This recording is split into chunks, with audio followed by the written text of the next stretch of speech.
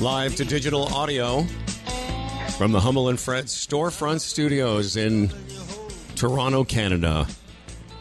If it sounds like I'm losing my voice, I am. Hello, Timmy. Hello. How are you? I'm good. You know, I wish you were here for this this edition of Swing Thoughts, and I'll tell you why. Because this is like in the movies they talk about magic time, like that perfect light. You're a photographer. You know what I'm talking about. Oh, yeah. Well, right now in the Swing Thoughts studios, it's like this beautiful light on a summer's night. It's almost like we have our own little FM station. Hey, brothers and sisters. This episode brought to you by TaylorMade. Love it. I'm grooving on that action. TaylorMade, the #1 driver in golf. Saw Tim O'Connor hit his new PSI irons. Pretty impressive. Although they're M1, and no, they're M2. Oh, I'm sorry. Let me start that. Well, they're TaylorMade. What?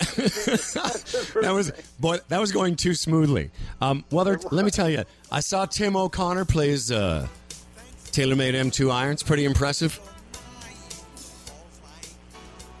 I'm liking them. I'm liking them. And we played a couple weeks ago at Club Link, of course. Club Link, one of our other sponsors. And it turns out that was the very first time we'd played men's night together with our sponsorship. Yeah. It was fun to hear it. It was fun to hear Glenn Cairn say men's night brought to you by Swing Thoughts. And we were actually, I was there. That was fun. That was cool. So, yeah. Also want to mention... I was thinking of the light. When you're talking about the light thing, I was thinking about, like, late Sunday during the Masters when the light just comes in, and it always seems to be the perfect light just streaming in, and the grass seems greener than green could possibly be. As the sun is setting in Toronto, the walk up the hill, here comes Tim O'Connor, author of his a new book. I wanted to mention this off the top, Timothy, the revised Mo Norman, The Feeling of Greatness.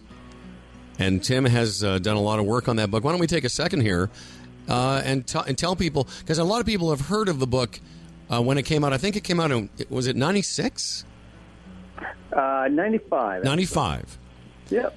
So it came out in 95 with, it was widely received or well received. And now all these years later, what's different about the new book? Cool. Well, the last book was something like 218 pages, and this one stretches out to 336. Now, Tim, do you get paid by the page? Is that why you made this one longer? No. No, there's just more stuff. I mean, so it's a second edition, so I revised the front end of it, the introduction, but mostly the back end. The middle part, we updated some things, corrected the mistakes that were in the original one. But largely what I wanted to do was bring kind of closure to Mo's life. So the book came out in 1995 when Mo was 65, and a lot of very cool things happened in the last 9-10 years of his life. So I really wanted to tell that part of his life. I want to tell that story, and a lot of really amazing things happened.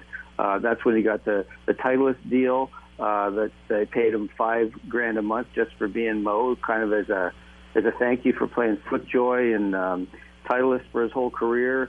He got in the Canadian Golf Hall of Fame. Appeared on the cover of Golf Digest. So, Timmy, if I may just say, so needless to say, there's lots of great stuff in there. If everyone's interested in a fan of Mo Norman, but, I love the first book, and I think people are going to love this one. And where is it available? And we'll plug it again at the end of this thing. But I didn't want to cut you off, but I want people to buy the book. And there's really a lot of good stuff in it. Where is it available? Well, right now it's Amazon, and you can also find it if you go to the Graves Golf Academy website, but Amazon.ca. And, we're doing that thing where you're talking to Barnes & Noble in the States and Chapters in Canada. And so Amazon, where you get everything these days, don't you? Excellent. So that's cool. It's interesting. The name of the book is The Feeling of Greatness. And sort of it's interesting that, a lot of people that listen to this show and a lot of people that we talk to, it's always this like, it's this battle in golf between do I get enjoyment from only playing great golf, or is there another game to be played and is there enjoyment to be had regardless of the score on the card? Mm-hmm. And isn't that kind of the raison d'etre of this award-winning podcast, Swing Thoughts, that it's the struggle between what is the feeling of greatness in golf. And in that title of the book, it's almost like the double entendre is that it's the feeling of physical greatness, but there's a feeling of greatness of golf enjoyment, I think, that he got. I don't know if people talk about it. I believe he loved the game of golf like somebody loves a partner. Absolutely. I think, actually, I'll tell a quick story in that about the title. And so when I was doing the book originally in 1995, I didn't have a title. And I was kind of like, what the heck are we going to call this thing? And then I had Mo was supposed to talk in front of this PGA Summit, like thousands of guys, and all these people wanted him to go. He didn't want to do it. He's just way too shy. And all these people were pressuring him. And I was down in Florida, and where he hung out at Royal Oak, and I had to ask him about it. And basically, we were in the restaurant there, and he got upset, and he kind of roared down to the parking lot. And I came, kind of racing after him, and oh boy, I got Mo all mad and everything, and like upset, like sad. And I just started talking to him, and asking him, "What do you?" We looked at pictures of Pebble Beach and all this stuff, and he kind of really came into a really beautiful space, and he just said, I have the feeling of greatness. I have the feeling that no one else, millions of people play golf. I'm the only one who really has it, and you can't buy it with money or anything like that. And I went, the feeling of greatness, that's the title of the book, that right there. And so the book came out in 95, and then in the years after, I honestly went, what does that really mean? I didn't really know what it meant. And I kind of thought greatness, it was kind of like a weird word to start with, and the feeling of it. And as I went back into researching the book and talking to a lot of his friends, I really got to understand that it wasn't as much about the physical side, about making a perfect swing. I think for Mo, golf was a very a spiritual thing, and in which he was just kind of merged with ball and club and sky and target, and he just was in this beautiful place when he hit a golf ball. Whether he was united with divine or whatever, and actually turned out that Mo was rather spiritual.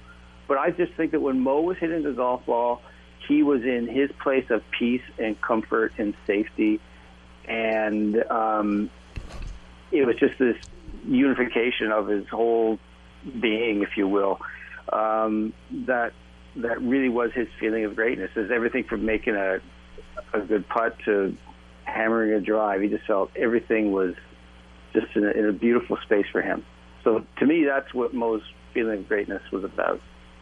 So taking it away from the Mo book, and kind of what I was trying to get to is, it's ironic that was the name of the book, but it was sort of as a transition to talking about some of the things on today's show for, some of the people that are listening. And one of the things I thought was interesting is that you sent me an email, and we don't have to say who it was, but I thought it was interesting that somebody heard something on the show, whether it was for me or you, but that it was kind of interesting that the thing is, it's an organic, living, breathing thing, that, there's some sharing going on between ourselves and some of the audience. And it was funny because I was, playing golf today on the day that we record this with one of our other Swing Thought Hundy Ps, Rudra.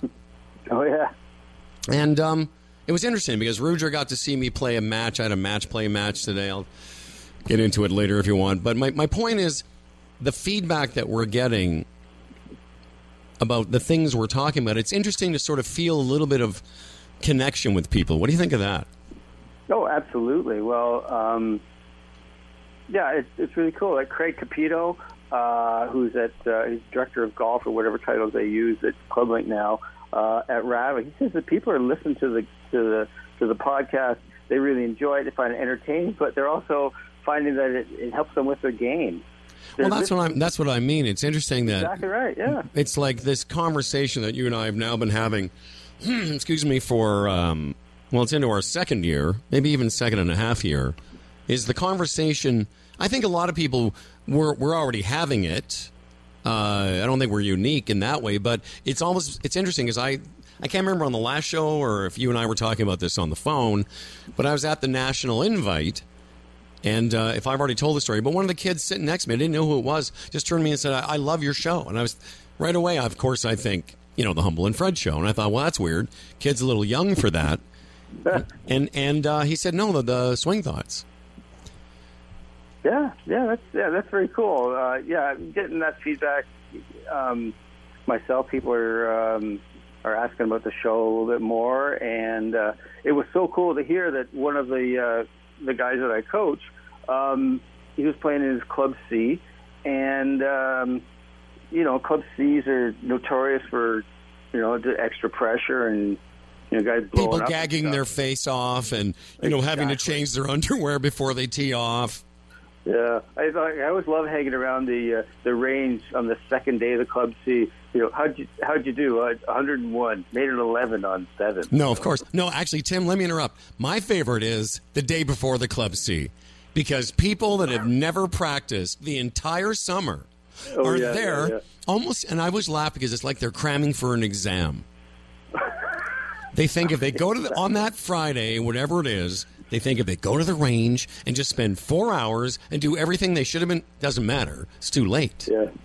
Yeah, exactly. Tonight I'm going to work out my little soft draw with my driver. One of your clients, who's a fan of the show, heard us talking about the metaphor of wearing big boy pants. Yeah, where you play like a mature person, and there's no, you don't get all sulky and angry or, I give up type of stuff, but playing every shot in. And he ended up shooting 78, 79, finished third. And first time he'd ever finished that high. And he said it was you talking about what happened in your mid-am, that you were grinding out for double and stuff, and how that makes a huge difference. It makes a difference in your mindset through your whole game, not just the odd time that you pump one in the woods and you have to deal with that, but it permeates your whole game. It's interesting, Tim. I wanted to throw something at you.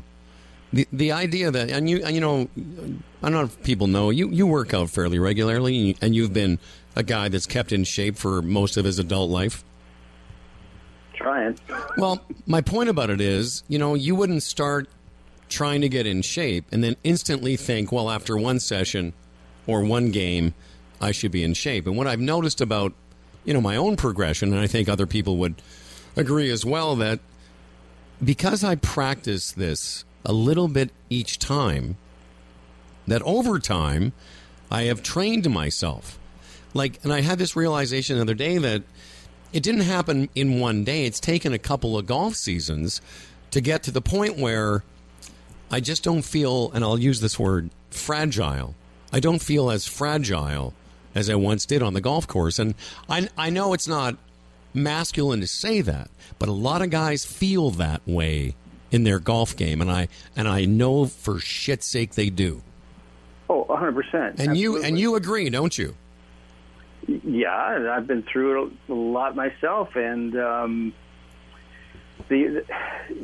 so much confidence. Sometimes confidence is a fragile thing, and it's a perfect word because it can be going along great, and then something goes wrong, and all of a sudden, like that smooth putting stroke suddenly becomes more of a jab, or the driver just start hitting from the top or something because there's a lack of trust. Often that's what happens, and but there's kind of like a distance.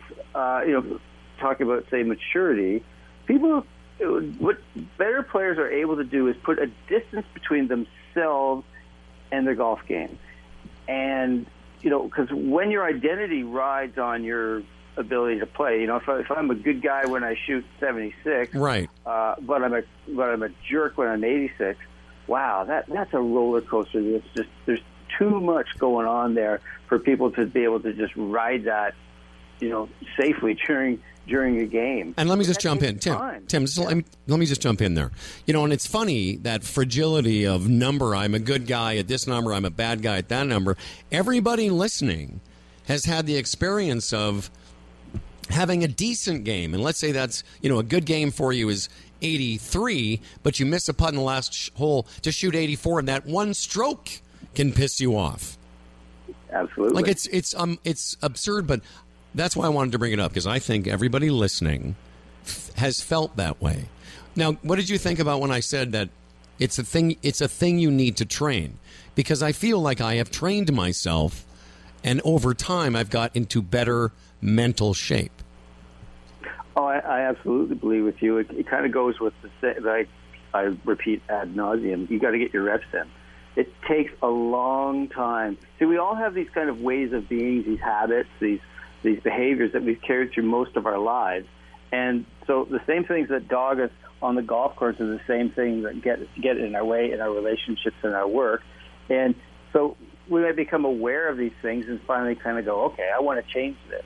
Well, you don't change it by flicking a light switch, and just because you are aware of it. You have to start living with it and integrating it.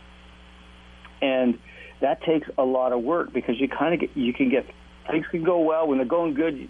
It's easy to ride this thing, but when it goes bad and you get frustrated and stressed, it's easy to get knocked off. And I'm just letting you know that I have felt stronger this tournament season than I ever have, and the strength I feel. And listen, we played a couple weeks ago. I didn't have a particularly great scoring day, but I feel now playing golf, and I don't feel as fragile as I once did. I just don't. I feel like, come what may, I'm still going to be okay. Mm-hmm. And I think you even observe that when you're around me on the golf course. Yeah, I see it in the way in your posture and the way you react. When you hit like a shot that's offline, it's not like your body doesn't kind of go into this spasm or anything. You can just see it. It's just people. You can just see it right away, kind of like in their energy. Oh my God! The yes. Shoulders slope, and the head just kind of goes like down, and might slam the driver into the tee. All that stuff. I was going to tell you. I don't know if you've ever observed it. I don't know if you've ever observed it, but I have seen me do it. But I have been so instantly pissed off at a golf shot that I honestly wanted to punch myself. I joke, like I said, people think I'm kidding when I say I've wanted to punch myself in the face. But I'm going to tell you, my demeanor isn't put on. It's like it's just served me well the last 5 or 6 weeks. Well, you can. That's like a metaphor that works for everybody. Everyone, So you want to say punch yourself in the face. Other people call themselves all kinds of names. You idiot, and stomp off, or toss a club, or or I love that kind of like when you kind of drop the ball, like if you 3-putt or something like that, you drop the ball and poof, off into the woods. Oh yeah, exactly. It's all the same thing, but basically what's going on there is that you're having this little spike of emotion, and it's a hit that you take. And in very real terms, it's happening in your body with cortisol. You're releasing the stress hormone cortisol. And so if you can just kind of, instead of spiking and just kind of make it more of just this gradual wave, you just become that more resilient, and you're able to just bounce back that much easier. It's the peaks and valleys that are harder to climb out of. Because you also lose your focus, you lose your sense of feel.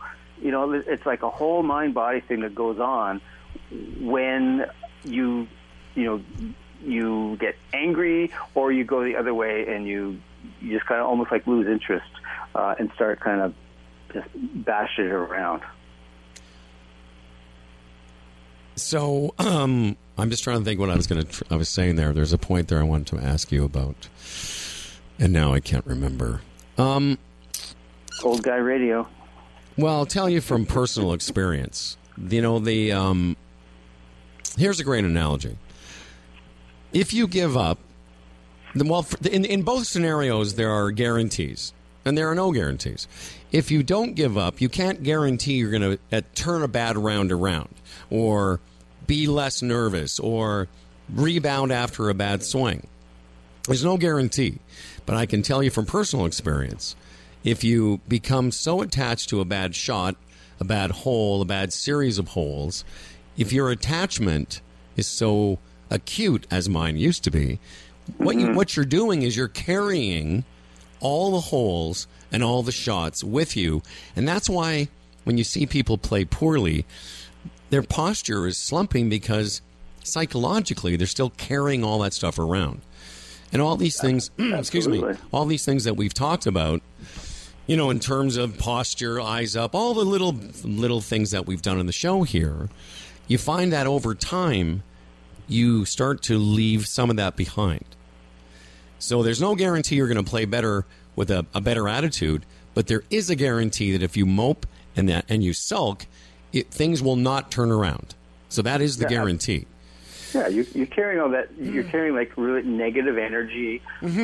Your thoughts. You're going into evaluation and judgment. And as soon as you start doing this self-referencing thing, it's like when we talked with Judson Brewer. You become contracted. Yes. You become internalized, and thus you are unable to really see what's out in front of you. You don't listen to your partners very well. You kind of half listen because you got this dialogue that's going in your head, and you just miss out on things. And the game is played out there. Right. So I want you to chew on this concept. I want you to react to this, and just leave a little space here.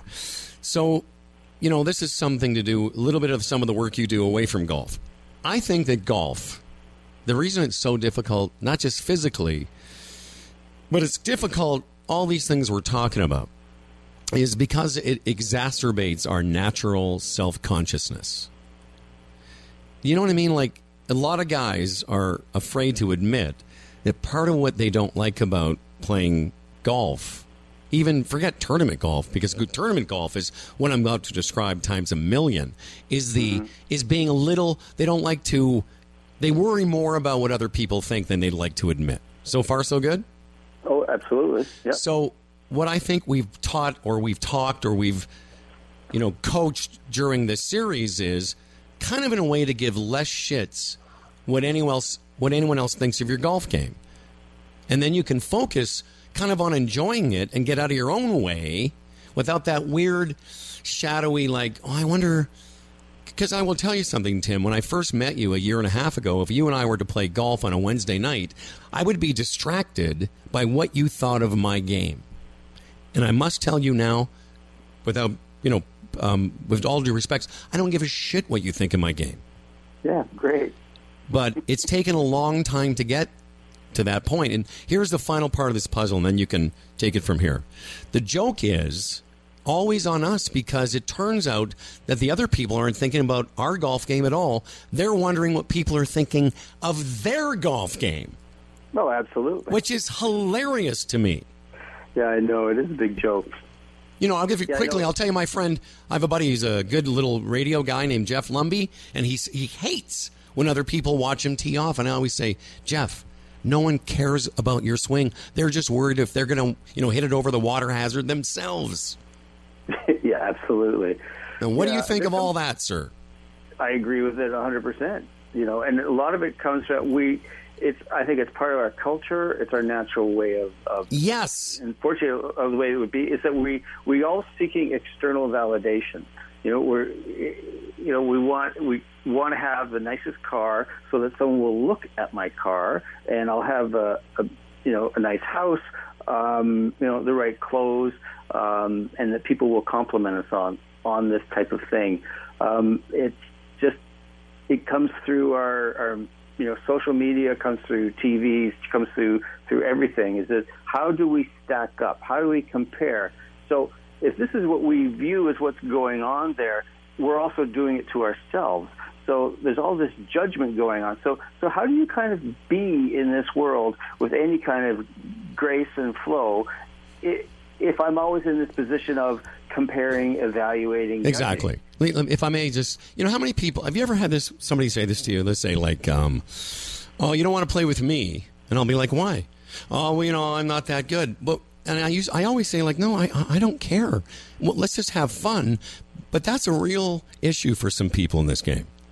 Absolutely. Absolutely it is, because, again, they equate so much of the way we look at ourselves is if I make a certain amount of money, I'm a success. If I don't have this amount of money, I'm not a success. Hang on there, Stan. Stan's freaking out.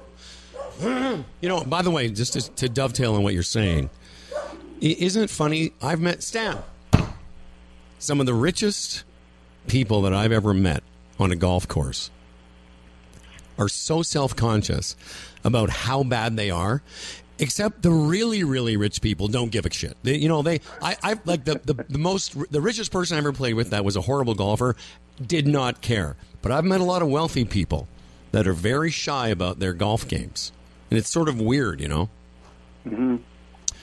Well, what's interesting is to kind of bring it back to Mo Norman a bit. What Mo struggled with was that how he felt judged by people, and when he's hitting a golf ball, he felt completely safe. And one thing, he knew that no one, they were right as well as him. But it really did speak to his self-worth. It was the one thing that he could sort of cling to that made him feel normal.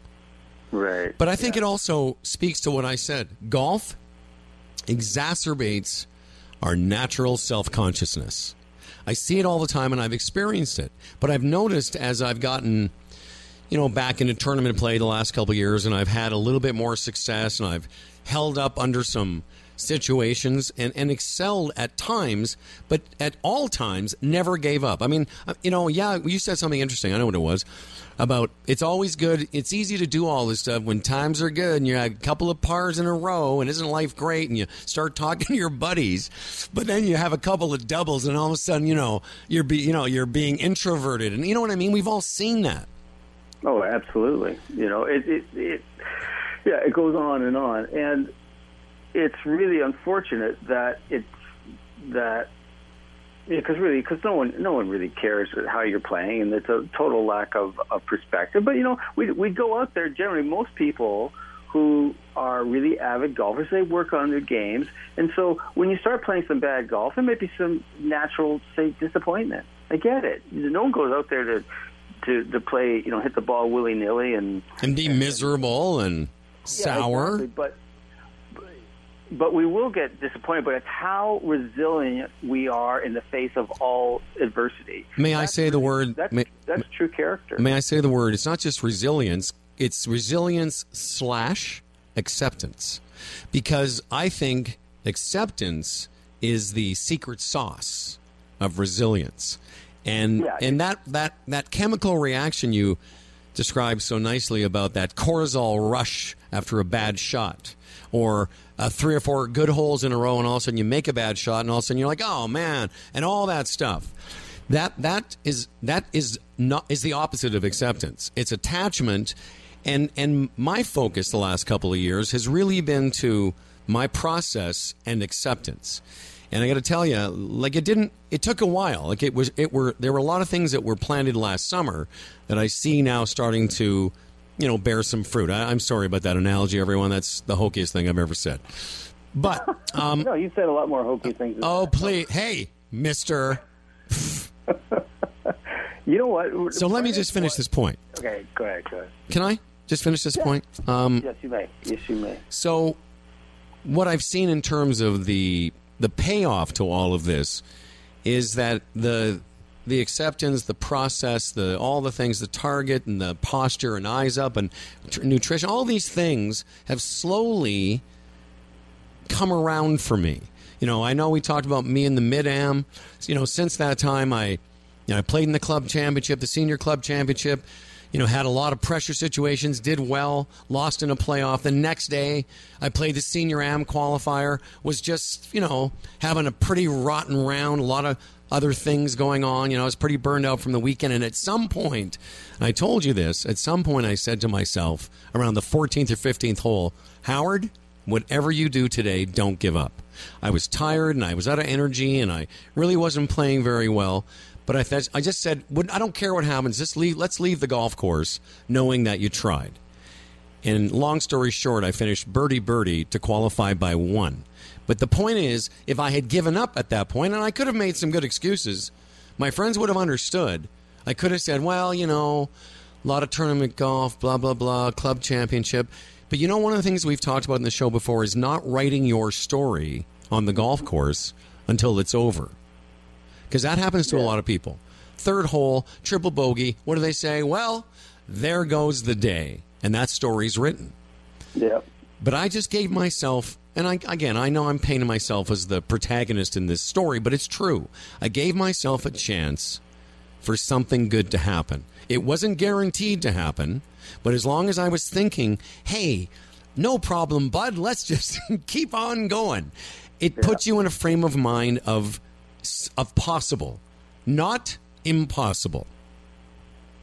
Not probable, by the way, but possible. Yeah. Come on, O'Connor. That's good shit. That's awesome stuff. You're a tough crowd, man. No, it's really good stuff. And what's really cool about it, there's 2 things that come out of this. One is, in all honesty, you had to suffer to get to this state because you spent a lot of time in golf hell, and because you really care about your game. So the cost of that is that you would get emotionally attached to your game. And what happened? The benefit was that you'd work your butt off, but when you really suffered, you this is not going well, and I'm getting worse and worse. That there's out of the suffering comes that's where you actually get the epiphany, and you start to see that this old way isn't working.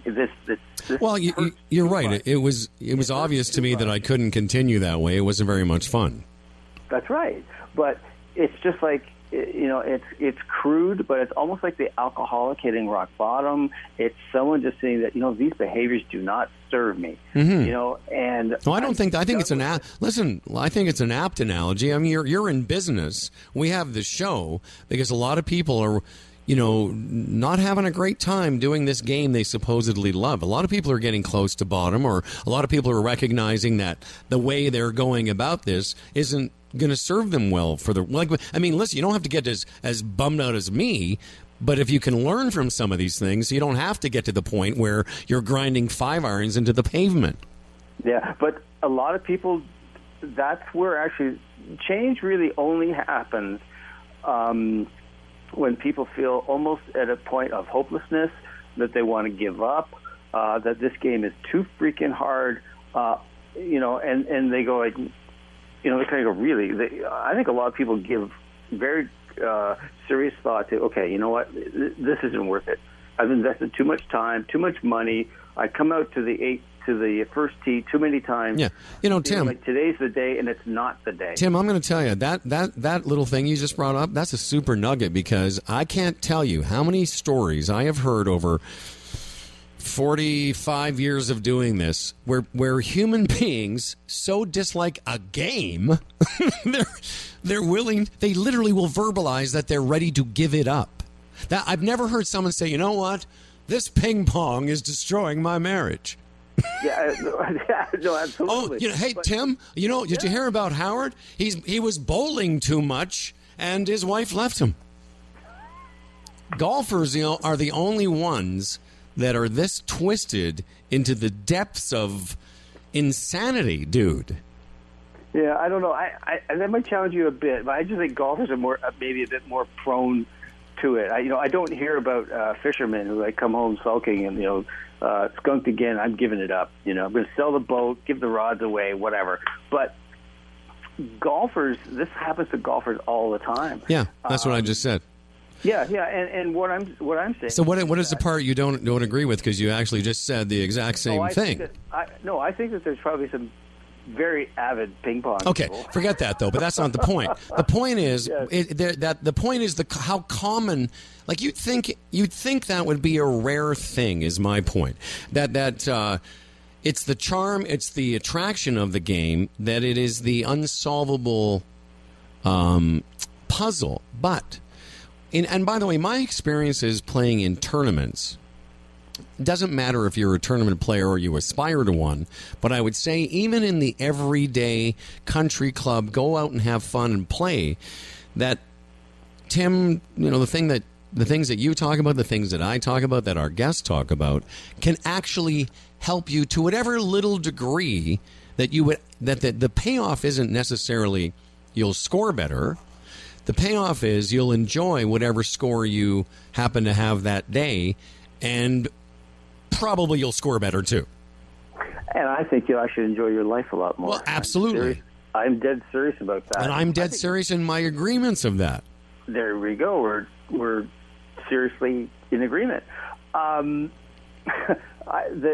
so many of the what stems from golf is not, as we talked about last time, it's not from lack of trying. It's actually trying generally too much and just carrying way too much baggage around with us, particularly our identification. And once we sort of get that sense of detachment in the sense that, this really doesn't matter. It's almost like playing it's being able to hit the ball and say, okay, that didn't go where I wanted it to go. Does that mean I'm a bad person? No.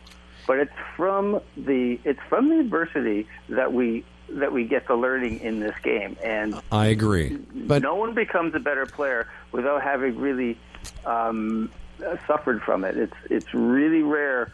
The natural athlete who just picks it up and off they go. Well, no, and it's not even it's rare to be good at this in any way. But what I think people should take away from today's show and others is that there's good stuff in this, even if you're not going to go to the point of hiring a mental performance coach. Which, by the way, I would totally recommend for anyone that's serious about getting better. I would say this for anyone that's serious about enjoying the game more. For sure, Tim and people like Tim can help you.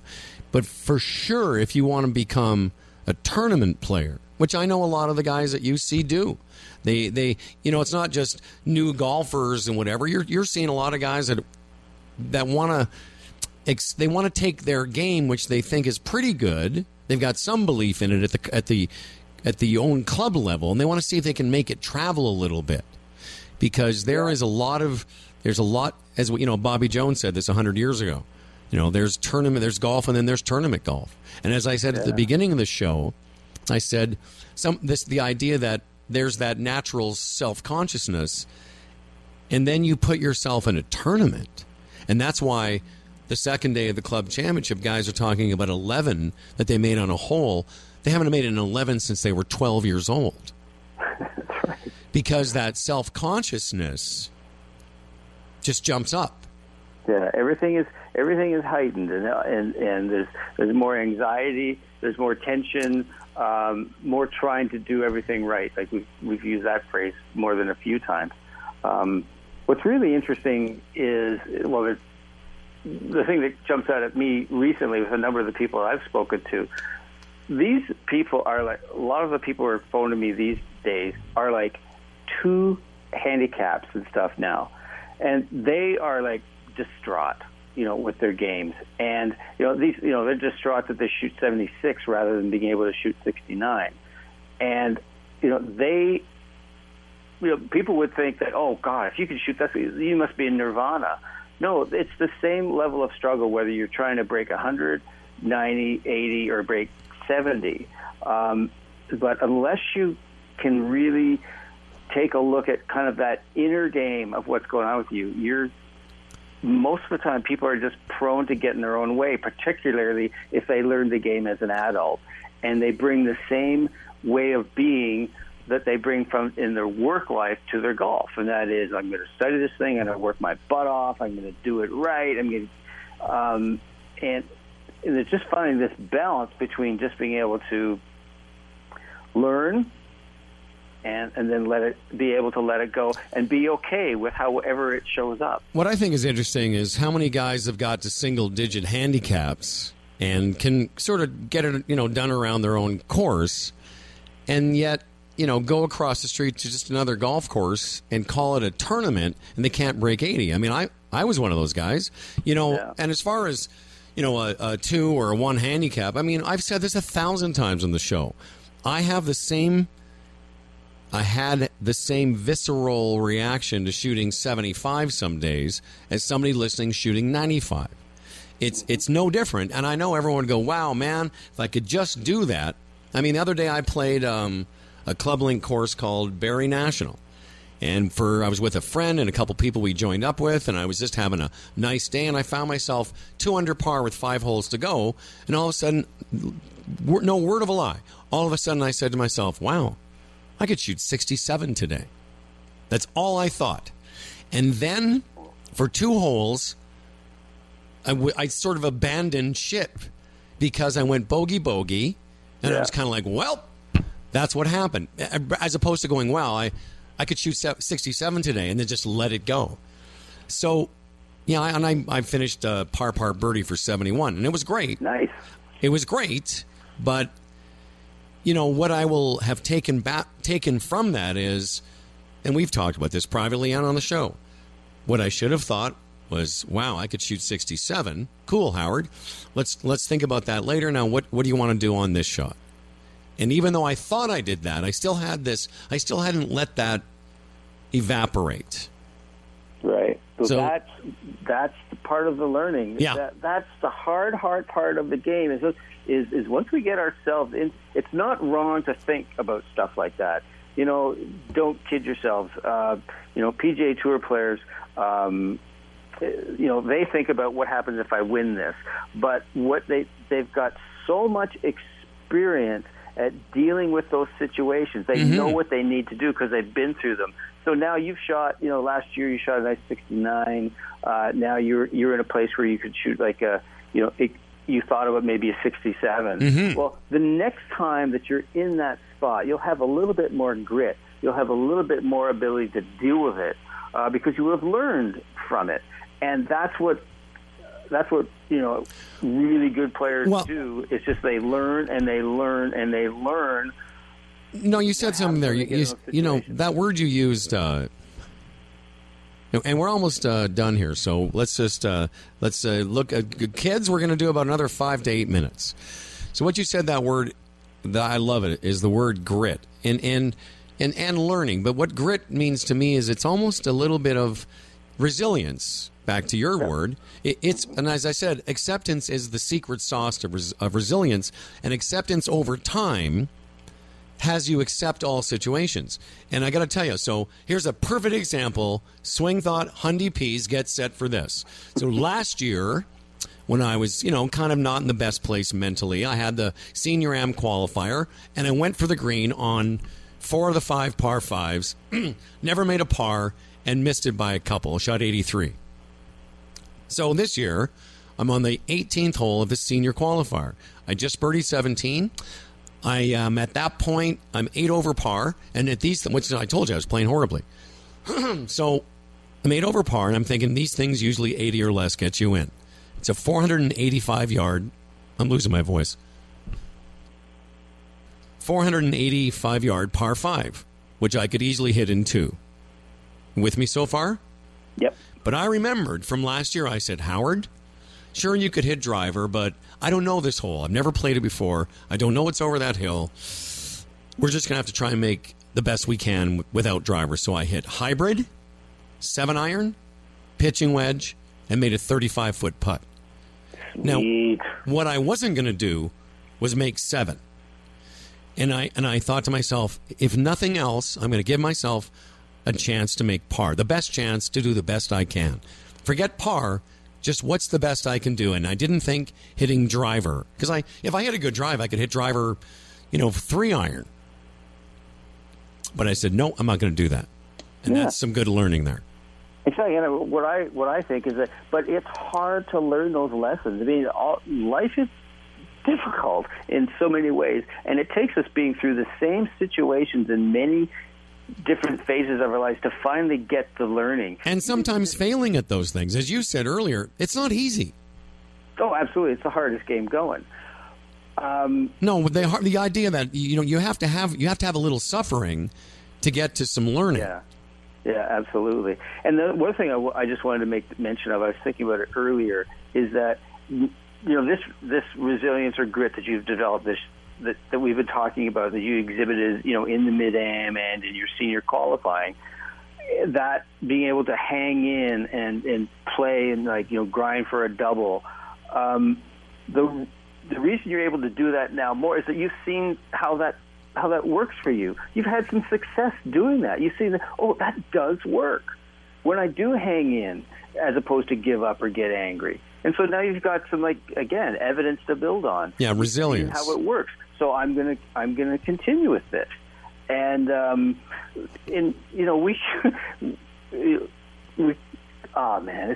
a hard game, and the learning is hard to come by. But slowly but surely, if you keep on with this stuff and not look for it on the range think it's purely technical, that. Well, we should. Yeah, I know where you're going with this. I was going to say, we don't, and there is a technical side to this. If I may just jump in, I'm not sure. Were you finished that point? Yeah, kind of, but it's unfortunately most average golfers, I'll say, they still think that nirvana is in a correct weight shift. They think that, and getting back to what I said, what we talked about at the beginning of the show is, it's a real ego hit for a lot of us, and part of the mental thing is to kind of learn to enjoy the process. But there's a place for correct standing and holding, and there's a place to learn how to do the motion as best that your body will allow. But the trick is when you're playing the game, to play the game. Let's. What do you say we close it off there? Well, that was such words of wisdom. How could we top that? You just need to let that kind of resonate out there. And Timmy, it's Tim. Tim, it's not a contest. Tim's new book is called. Started the show. Tim's new book is called "The Feeling of Greatness," and I couldn't recommend it higher. If you want Tim to turn your life around, Tim, what is your email address, sir? My email address is tim@o'connorgolf.ca, the same as my website, which is o'connorgolf.ca. And what is the? You have an offer? Are you still a chance to have a complimentary? No, that little. Is that expired? That expired June 30th. Okay. I'll be making another offering with something a little bit different, probably for August. But for some of our real avid fans and fans of the Mo book, I'm going to have a launch party on Monday, July 17th. So if it'd be great to see a lot. Are the details? Are the details on your website?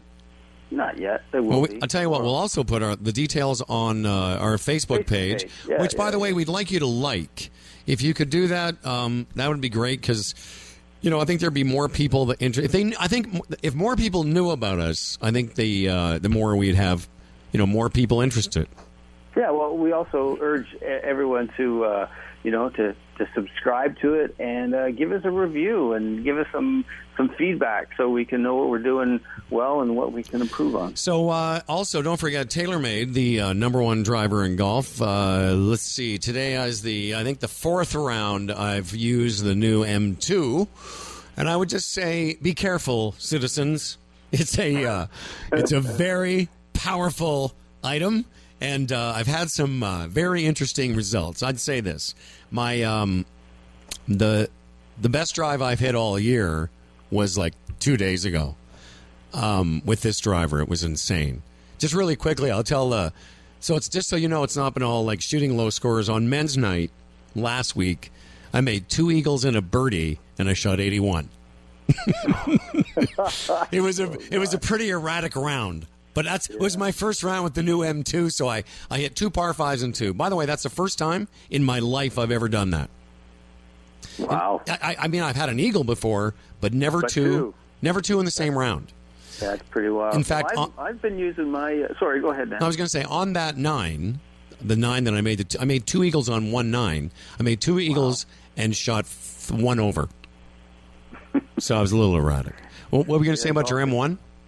Well, I got the whole new right through the bag putter to driver the day we did our last podcast. So that was about 2 weeks ago. And it's taken some adjustments, but now it's starting to kick in really nicely. Dude, I played with you. Didn't I play with you the first night you had those irons? That's right. You're hitting them forever. Yeah, I was still taking some adjustments. I've had to adjust to how far I hit them, for gosh sake. That's what I'm saying. Yeah, that's a great endorsement. Yeah, it is, and also just getting used to how the new M1 head. I think it's a little larger than last year's, and I kind of had to get used to how it looked at address. And no, I'm loving it. And this new mallet putter, I always had the kind of like the old style putter. They kind of looked, I don't know, this might be heresy, but they used to look like the Ping Answer putter, back from years ago. So now I'm using more of a mallet putter. I'm loving it. Okay, everyone, we'll see you next time on Swing Thoughts. Way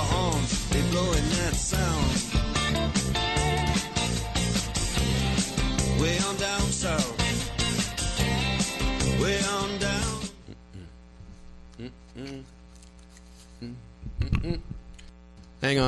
Hang on. Are you still there? Yep.